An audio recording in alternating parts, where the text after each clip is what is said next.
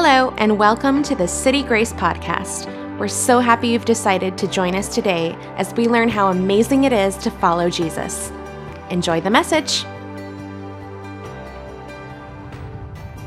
Again, so beautiful, so wonderful to feel the presence of the Lord in this room, to see those that are receiving healing. And this morning, I think it goes right along with what I feel like God's put on my heart.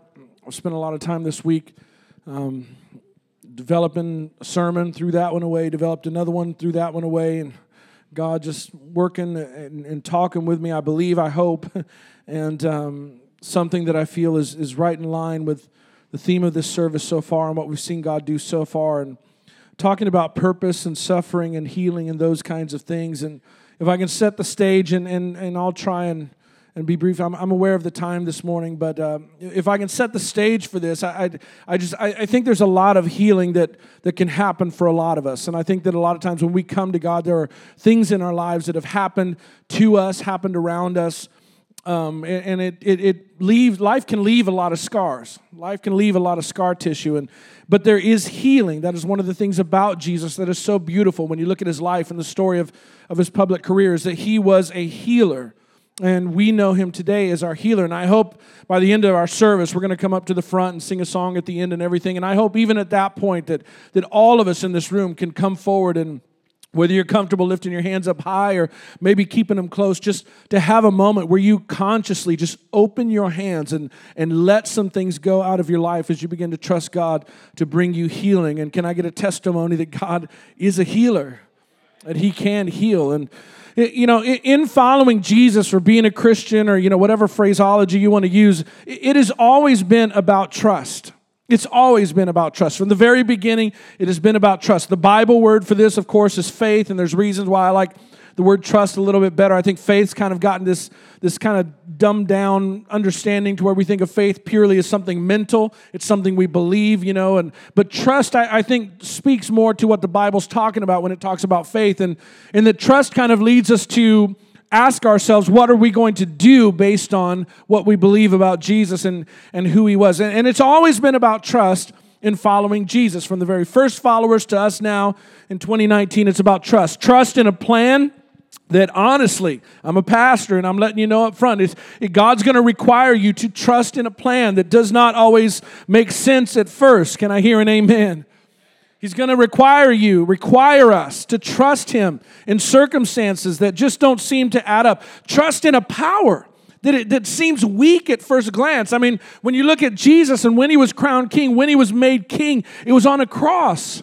It's when he laid his life down, and trusting in that kind of power is hard for us when we've only ever known the other kind. Trust in a process that can honestly seem a little bit random. It's the increasing surrender of ourselves based on that trust, the increasing surrender of every part of ourselves to a spirit someone who is unseen and who is unlike us. And by definition, if he is God, he is so far above us that, I mean, honestly, we have a hard time sometimes kind of understanding him. And so there is this required surrender of our understanding. There is a surrender of our behavior, surrender of our words, surrender, and this is a really hard one, surrender of our will at times to this one that we have been called to trust. But our surrender is what we do as evidence of our trust. The amount of our surrender it actually becomes a measure of how much we trust him. And then there's a whole nother level of difficult when it comes to trusting God and surrendering to God. And when we think about all of the suffering and maybe even the confusion that we have experienced in this life. Suffering and doubt and confusion and questions and a lack of clarity on what things mean and why things have happened. That's a tough one. That's a hard one. As a pastor, the one word I dread hearing from people whenever I speak with them or counsel with them is this word right here. Why?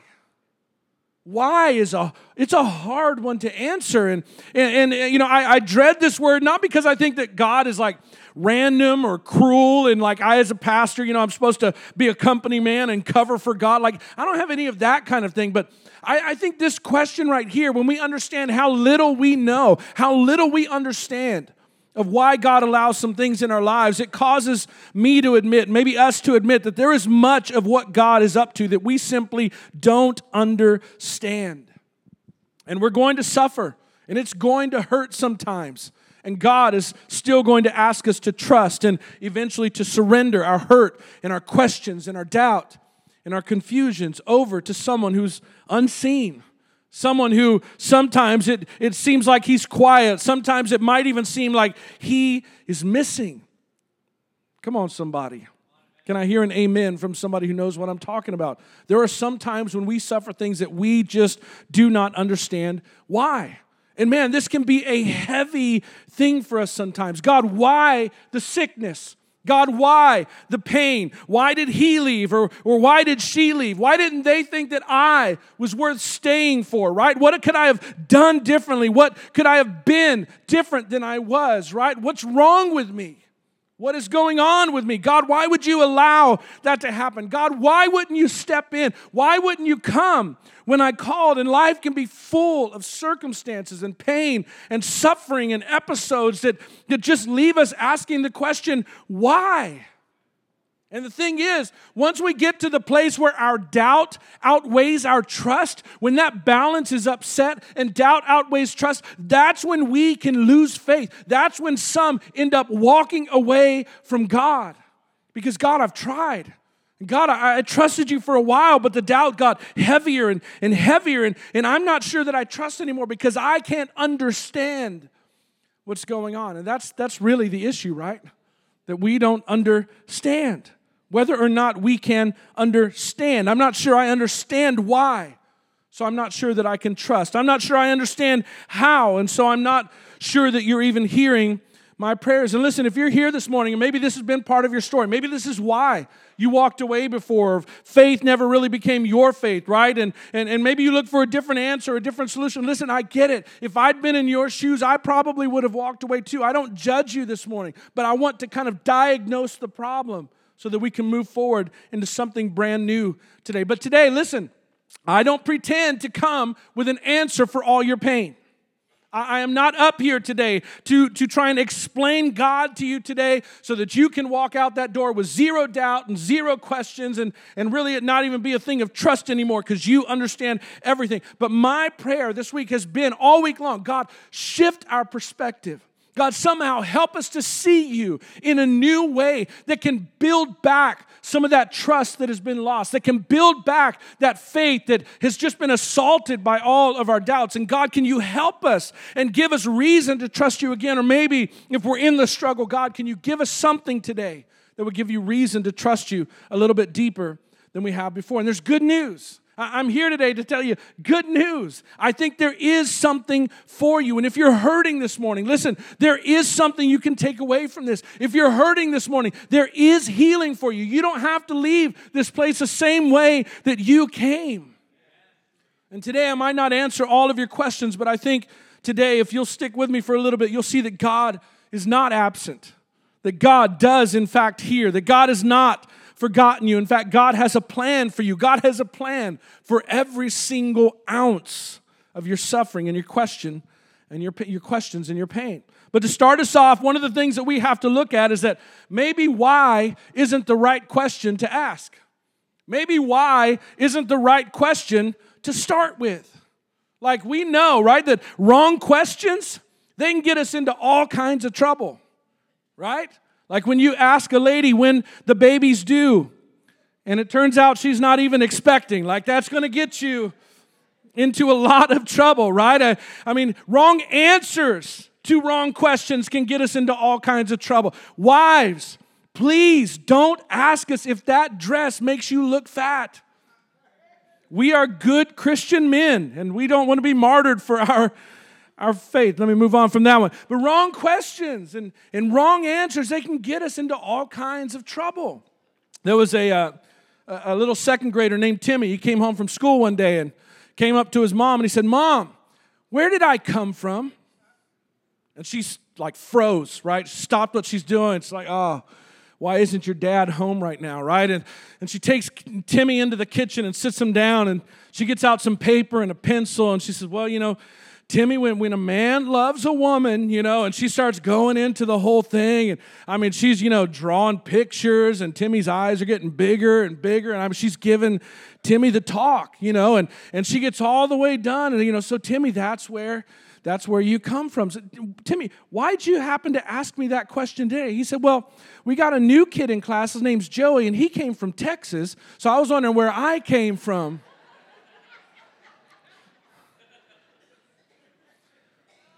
It's the wrong answer.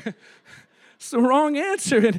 And I wish that I could say today that I'm here with a promise that, bad things will never happen to you again, or all your suffering is going to go away. I wish I could say that I have an explanation for every one of your pains and answer for all of your questions, but I'm not, and I don't. But I'm here with a different question to ask, and I think it's the right question to start with. I think if we can shift the questions that we're starting with, that it can actually guide the prayers that we pray in the future. It can actually guide our expectations in the way that we view our suffering and our pain, because you need to know that with God, there is always something redeemable in your suffering.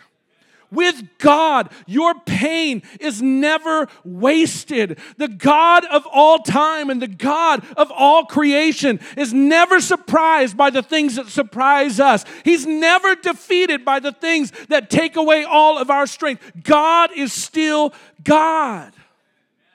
But sometimes we need to silence our old questions and allow trust in a good God to give us new questions to ask when we're suffering.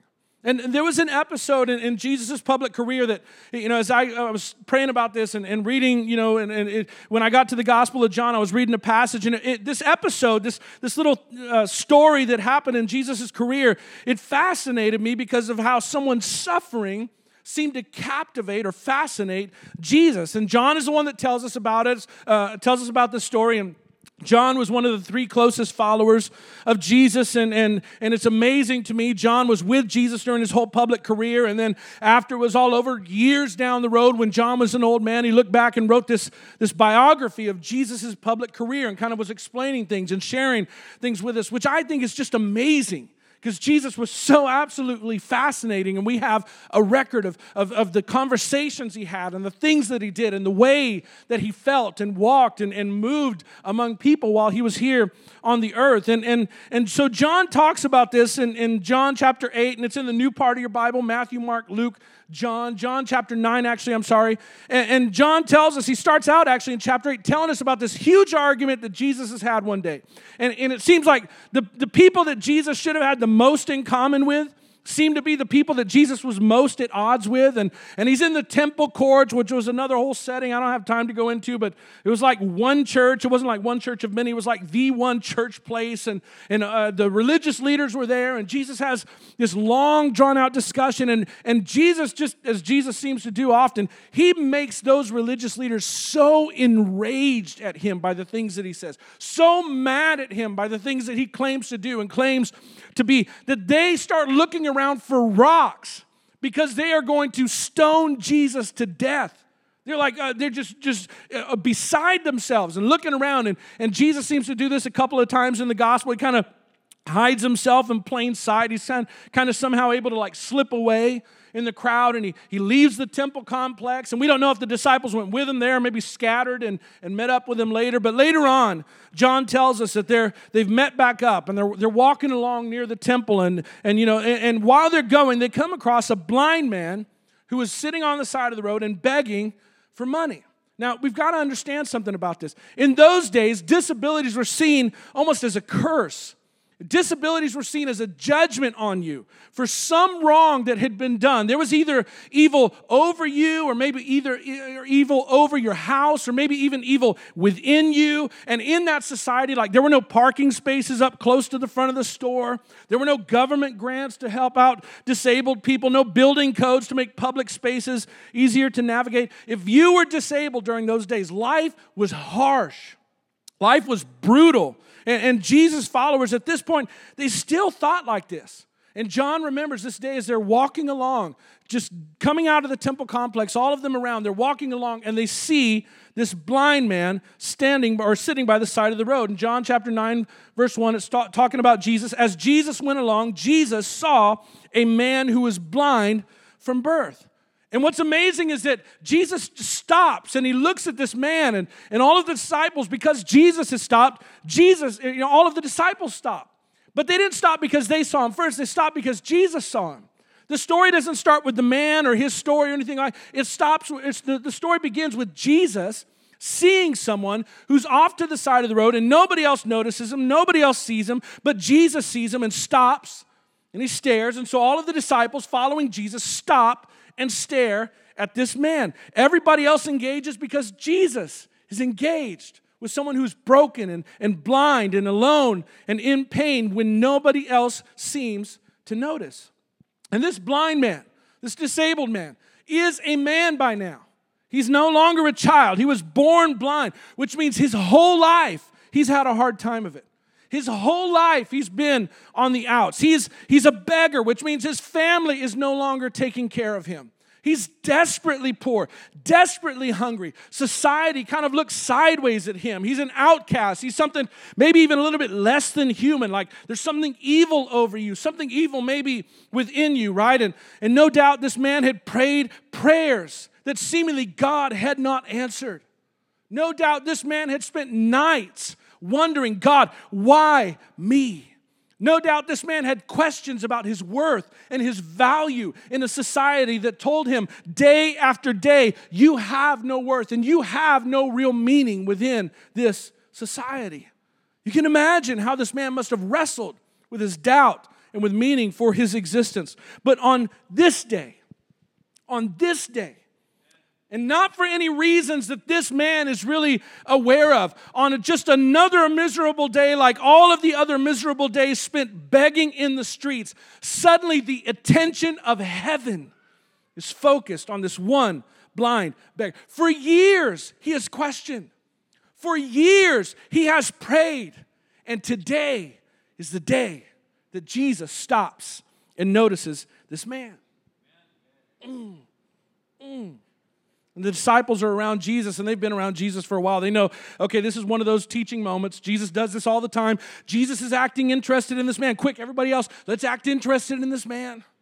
Start looking for details. Start paying attention. Maybe start elbowing somebody around. Hey, do you know this guy? Where's he come from? Who is he? What's going on? Something's about to go down. Jesus is never random, even though Jesus always seems to start out things random. And they're wondering, okay, he's the rabbi. We're the students. Jesus, we've got to ask him something about. I know what we should ask him about this blind beggar on the side of the road. And his disciples asked him, Rabbi, who sinned? Of all the questions they could have asked, that's the one they chose to ask. Not, do you have anything we can share with him? Do you mind if we invite him to come along? No, Jesus, who sinned? This man or his parents, that he would be born blind? That is not the most sensitive thing to ask. It's not the most politically correct question in the Bible, is it? Jesus, who sinned? It's even a little bit absurd. Like, how could this man have sinned before he was born that he would somehow deserve to be born blind, right? It's not just a rude question. It's not even a very well thought out question. And then, what must their concept of God be? Like the God of all creation, the God who created the power of the sun and who keeps the planets in orbit? Like somebody broke a rule, and so the way that God gets back at them is he makes a child blind? Like, what do you think about God? And what's going on? And Jesus, he's patient. Jesus knows they're thinking the wrong things. Jesus knows we think the wrong things sometimes. And they were right. Jesus he's in full-on teaching mode. He's going to set them straight. And maybe if we'll let him today, he can set us straight, give us a different way of looking at it. But Jesus tells them, it's almost like Jesus tells them, guys, you want a question answered, and you only get so many, but you're asking the wrong questions. So let me start out answering you by telling you this. Neither this man nor his parents sinned. And as Jesus starts answering their question, the first thing he does is crushes their categories for the question. He's like, wait a minute, guys, you're thinking about this all wrong. You're wondering if this is God getting back at somebody for some kind of wrong that they have done. You see a man who has had a horribly painful existence, and the first thing that you want to ask me is, who is to blame? Any guilty folks in the house? Going through bad times, going through bad circumstances, we have suffering, we have pain, and I'm not trying to trivialize that. And the first thing we want to ask God is, whose fault is this? Who is to blame? And it's like Jesus is telling them, listen, guys, if you can only see his blindness as a curse, if you can only see his suffering as some sort of punishment from heaven, that you are missing an entire category of meaning and possibility. It's almost like Jesus was asking them in a sense, isn't it possible that his blindness could actually be adding value to his life? And you only see him as somehow less valuable than the rest of us? Somehow you see suffering and circumstance and pain is all in the category of bad?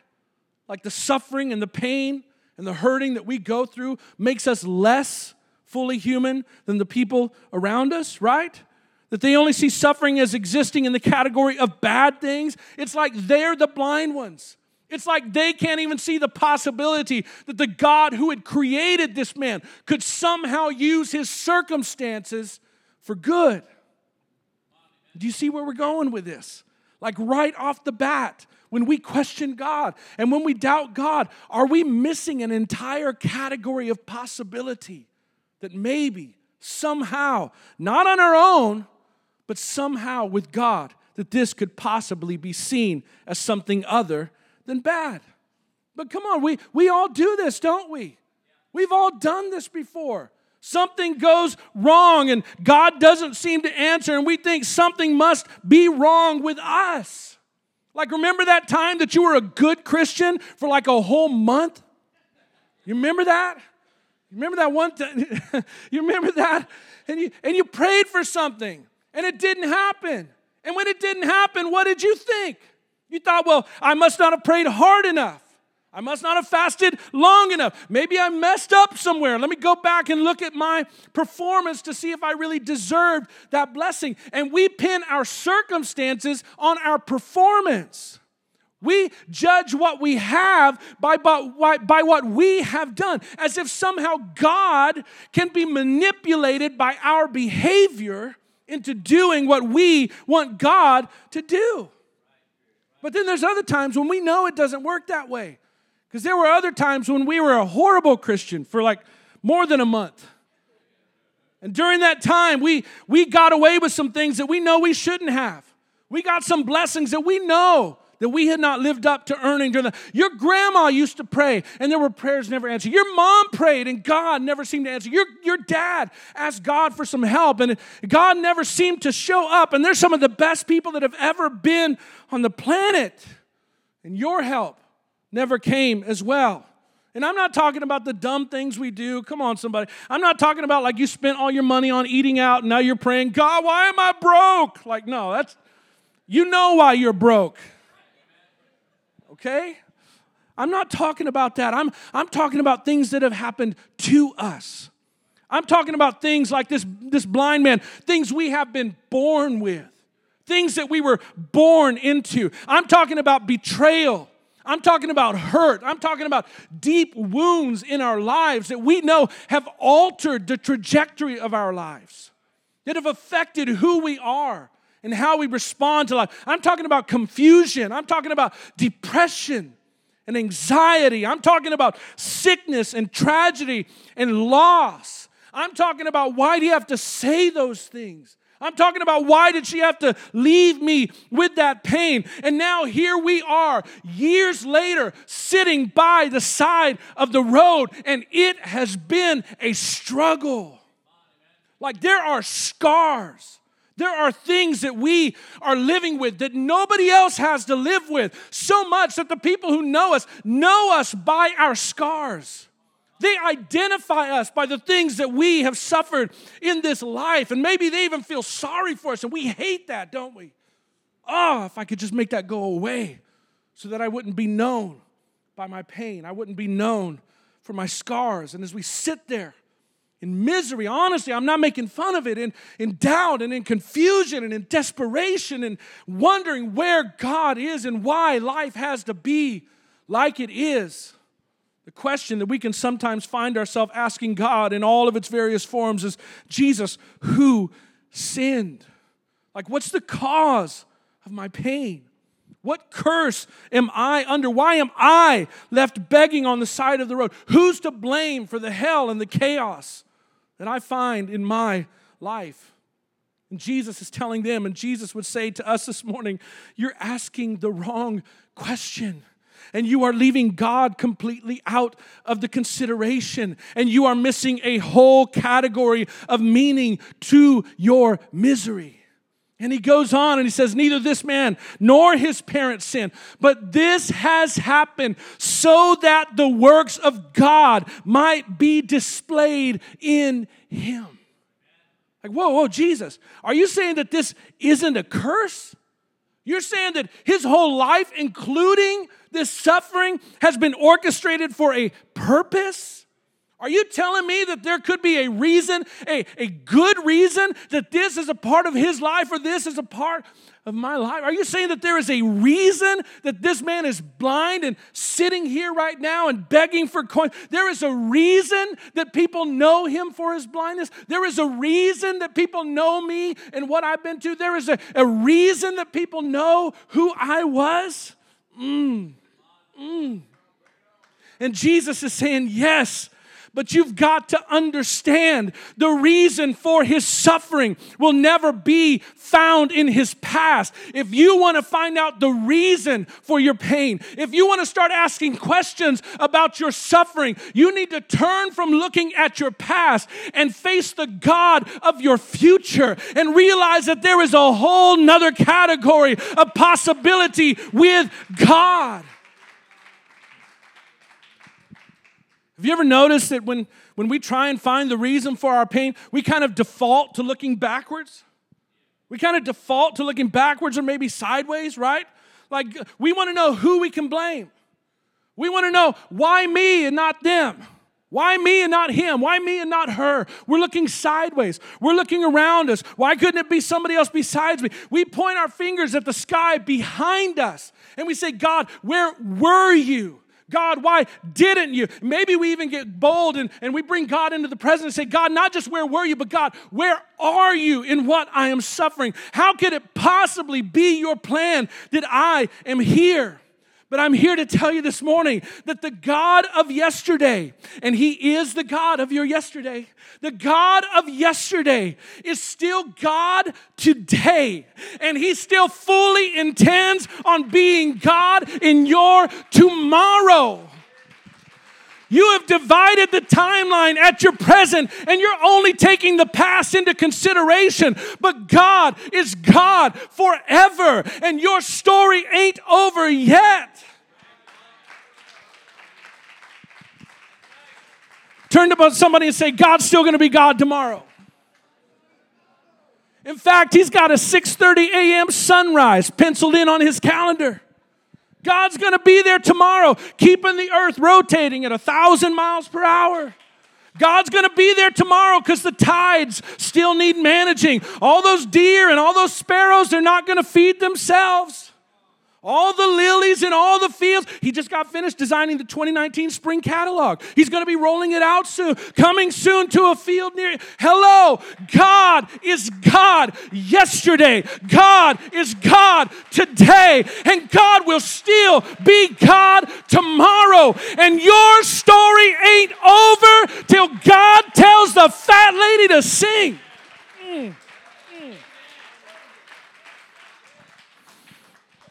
Touch somebody and tell them she's warming up, but she ain't saying yet. The problem is we've got God locked in the yesterday box. We've got God handcuffed to our tiny understanding of the things that we can see. It's time to let God be God, not just of your tomorrows and not just of your feeling sorry today. It's time to let God be God of your future. Our God is good. Can I hear an amen? But our God is more than good. He is wise. Our God is good. Can I hear an amen? But our God is more than good. He is undefeated. I don't care what you're facing. I don't care how impossible it seems. I don't care if you can see the answer or not. God is God, unshakably, undeniably, without question, without rival, without equal. He is always God of everything. And whatever our lot in life, whatever our pain and our suffering, when we bring all of it into the light of who God is, who God can be if we will let Him, all of our doubts and all of our fears and our anxieties, they disappear like shadows in the sun when we bring them into the light of God's future favor. Can I hear an amen from somebody? And it's like Jesus is saying, there is a reason for this man's suffering. There is a reason for this blindness, but don't look backward to find the meaning. That'll just lead you to worry that God's not really in control.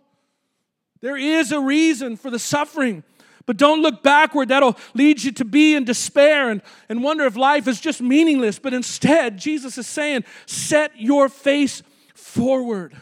Set your focus on the God of purpose and the God of design, and find peace in knowing that the God of all things and the God of all time, He has a plan. And you are in His plan. You're in His plan. Come on, can we pause right now all over the room? Can you just tell Him, come on, can you say a prayer right now? Jesus, help me to see myself within your plan. Come on, all over this room, ask Him, Jesus, help me to see myself within your plan.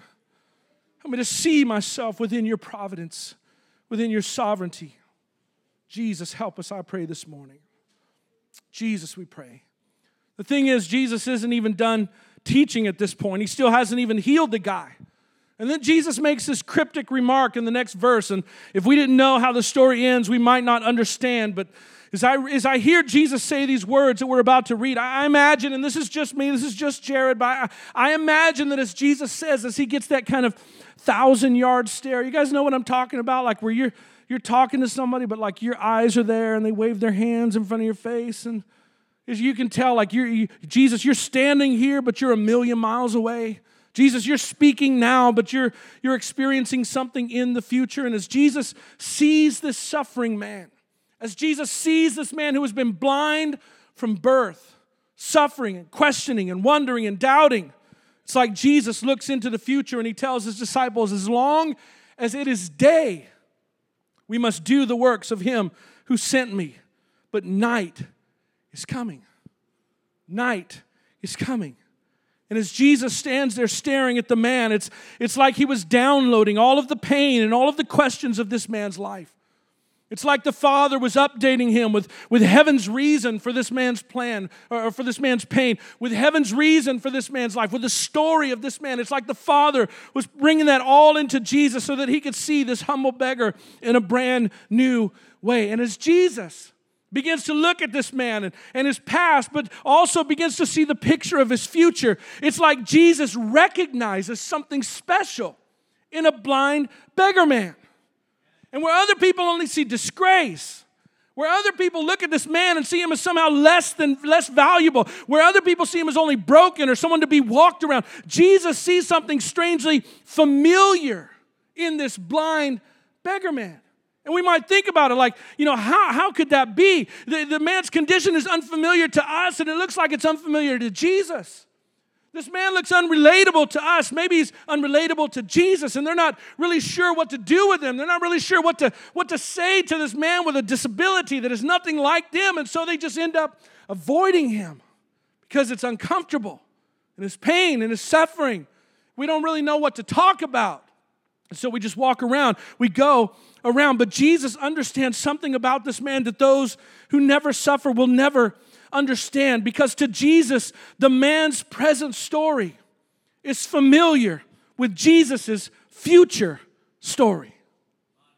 See, Jesus understands that in not too many days, He will be sharing something in common with everyone who suffers, with the blind beggar man who suffers, with you who have suffered, with your pain and your questions. If you look at Jesus in the moment, it seems like there's nothing in common.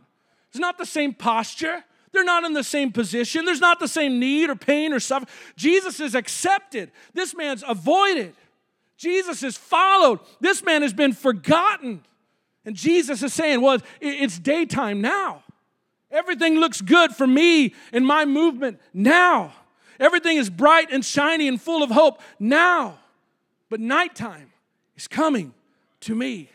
And the darkness that has covered this man continually is a darkness that will cover me eventually. And in the suffering of this humble, blind beggar, I think Jesus sees something of himself. Because Jesus knows that very soon he also will be pushed to the side.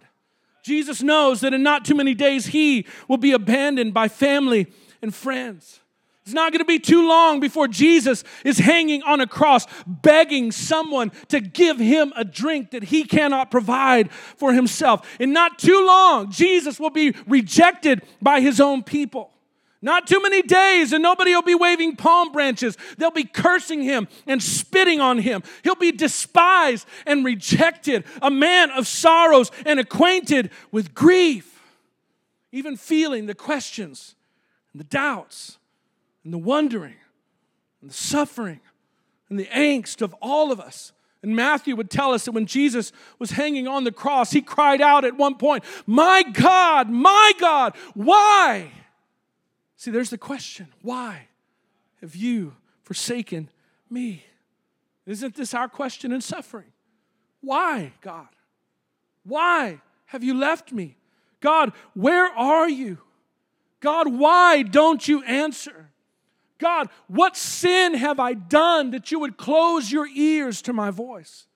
God, why is this my life? And I want to tell you today that when nobody else understands your pain, when nobody else has counted your past tears, when nobody else has heard the prayers that have gone unanswered, that Jesus knows, that Jesus sees you, that Jesus understands your doubt, that Jesus has felt your suffering and he understands your frustration. He has lived through your isolation. He has lived through your loneliness. He has counted every tear that you have cried, and he remembers every single time that you have called on his name.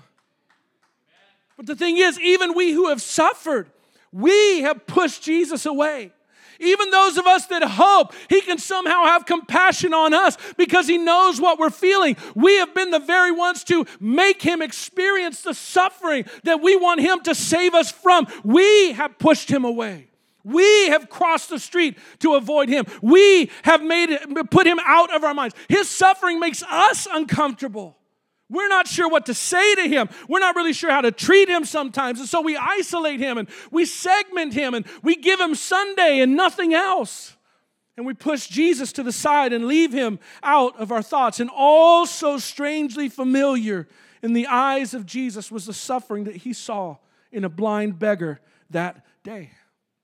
And then it's like John remembers the rest of the story and remembers so vividly that Jesus just did the strangest things. After saying this, he spit on the ground, made some mud with his saliva and put it on the man's eyes. And so if you're suffering today, I'm going to have the ushers bring in a bucket of dirt. No, I'm just kidding. We're not doing that. Jesus made mud, put it on the man's eyes. Go, he told him, wash in the pool of Siloam. That word means sent. Sent. Jesus is specific about where to go. There are a lot of pools around there. There were a lot of wells. There were a lot of places this man could have washed, all with different names, all with different symbolism and meaning. And Jesus says, go to the one that means sent. Because you were sent into this world, and this thing was sent to you to reveal God's glory, just as I have been sent into this world so that my suffering can put God's glory on display.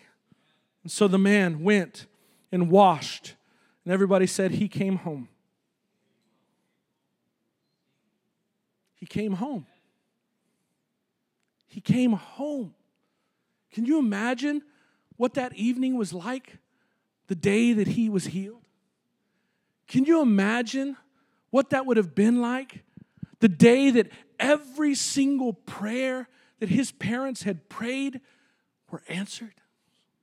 Can you imagine what that was like when he came and not sure whether to knock on the door or push it open? Not really sure if he should run around the side and come in through the kitchen door, or just I'm not even sure how to go home because it's been so long since I have been home. And what I've been suffering has left me outside. What I've been going through has left me cut off and isolated and apart. But Jesus has found me. Heaven today has finally come to answer my prayers. And today is the day.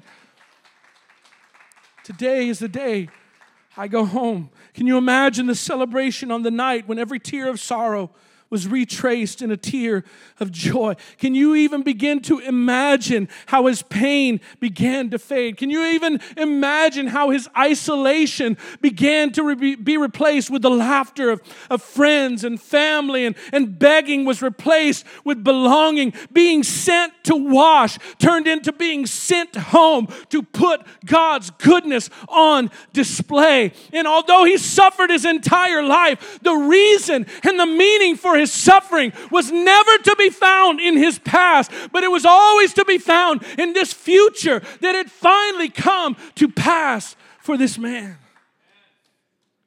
There's an answer in the future.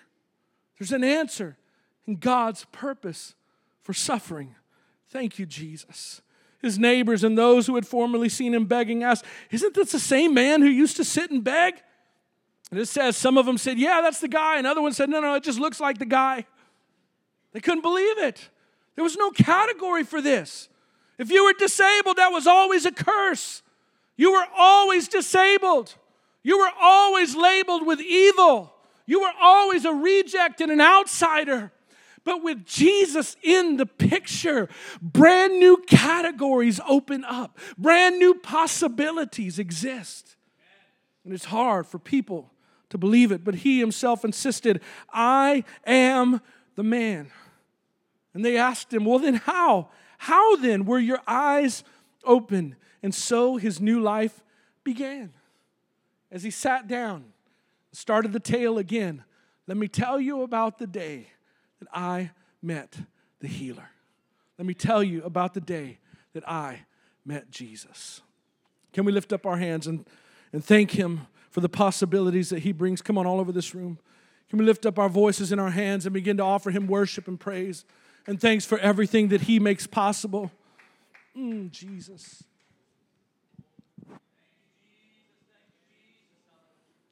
See, his whole life was redeemed.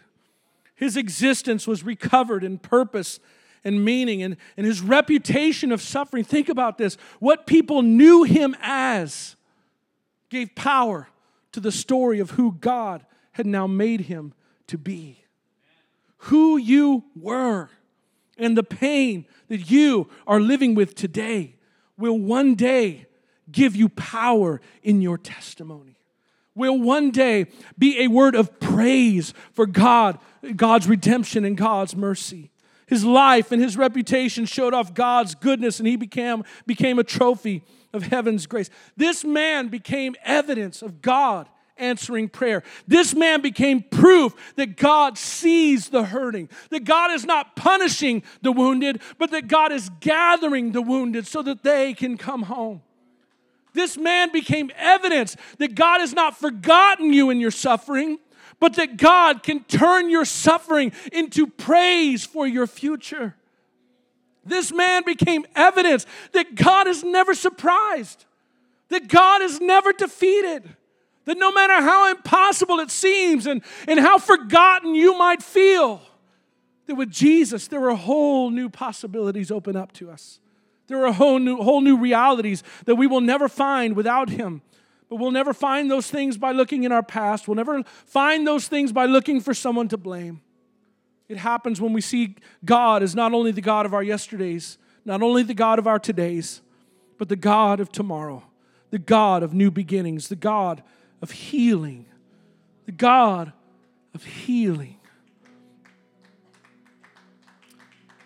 All over this room, come on, could you say this with me? God, be my healer. Come on, all over this room. Could you close your eyes? Come on, maybe even lift up a hand. Come on, say it right now. God, be my healer. God, be my healer. God, be our healer today.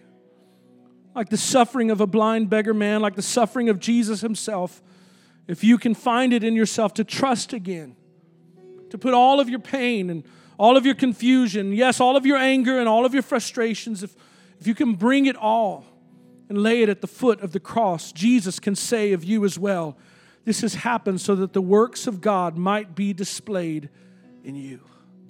Might be displayed. His grace is undefeated. His grace is undefeated. His power is never drained. His love is unfailing. His mercies are brand new every morning, and I don't care what your past, I don't care what your experience is, God can redeem it. And God can give you something that you can never find without Him. God's purpose redeems our suffering and makes it the servant of God's future grace.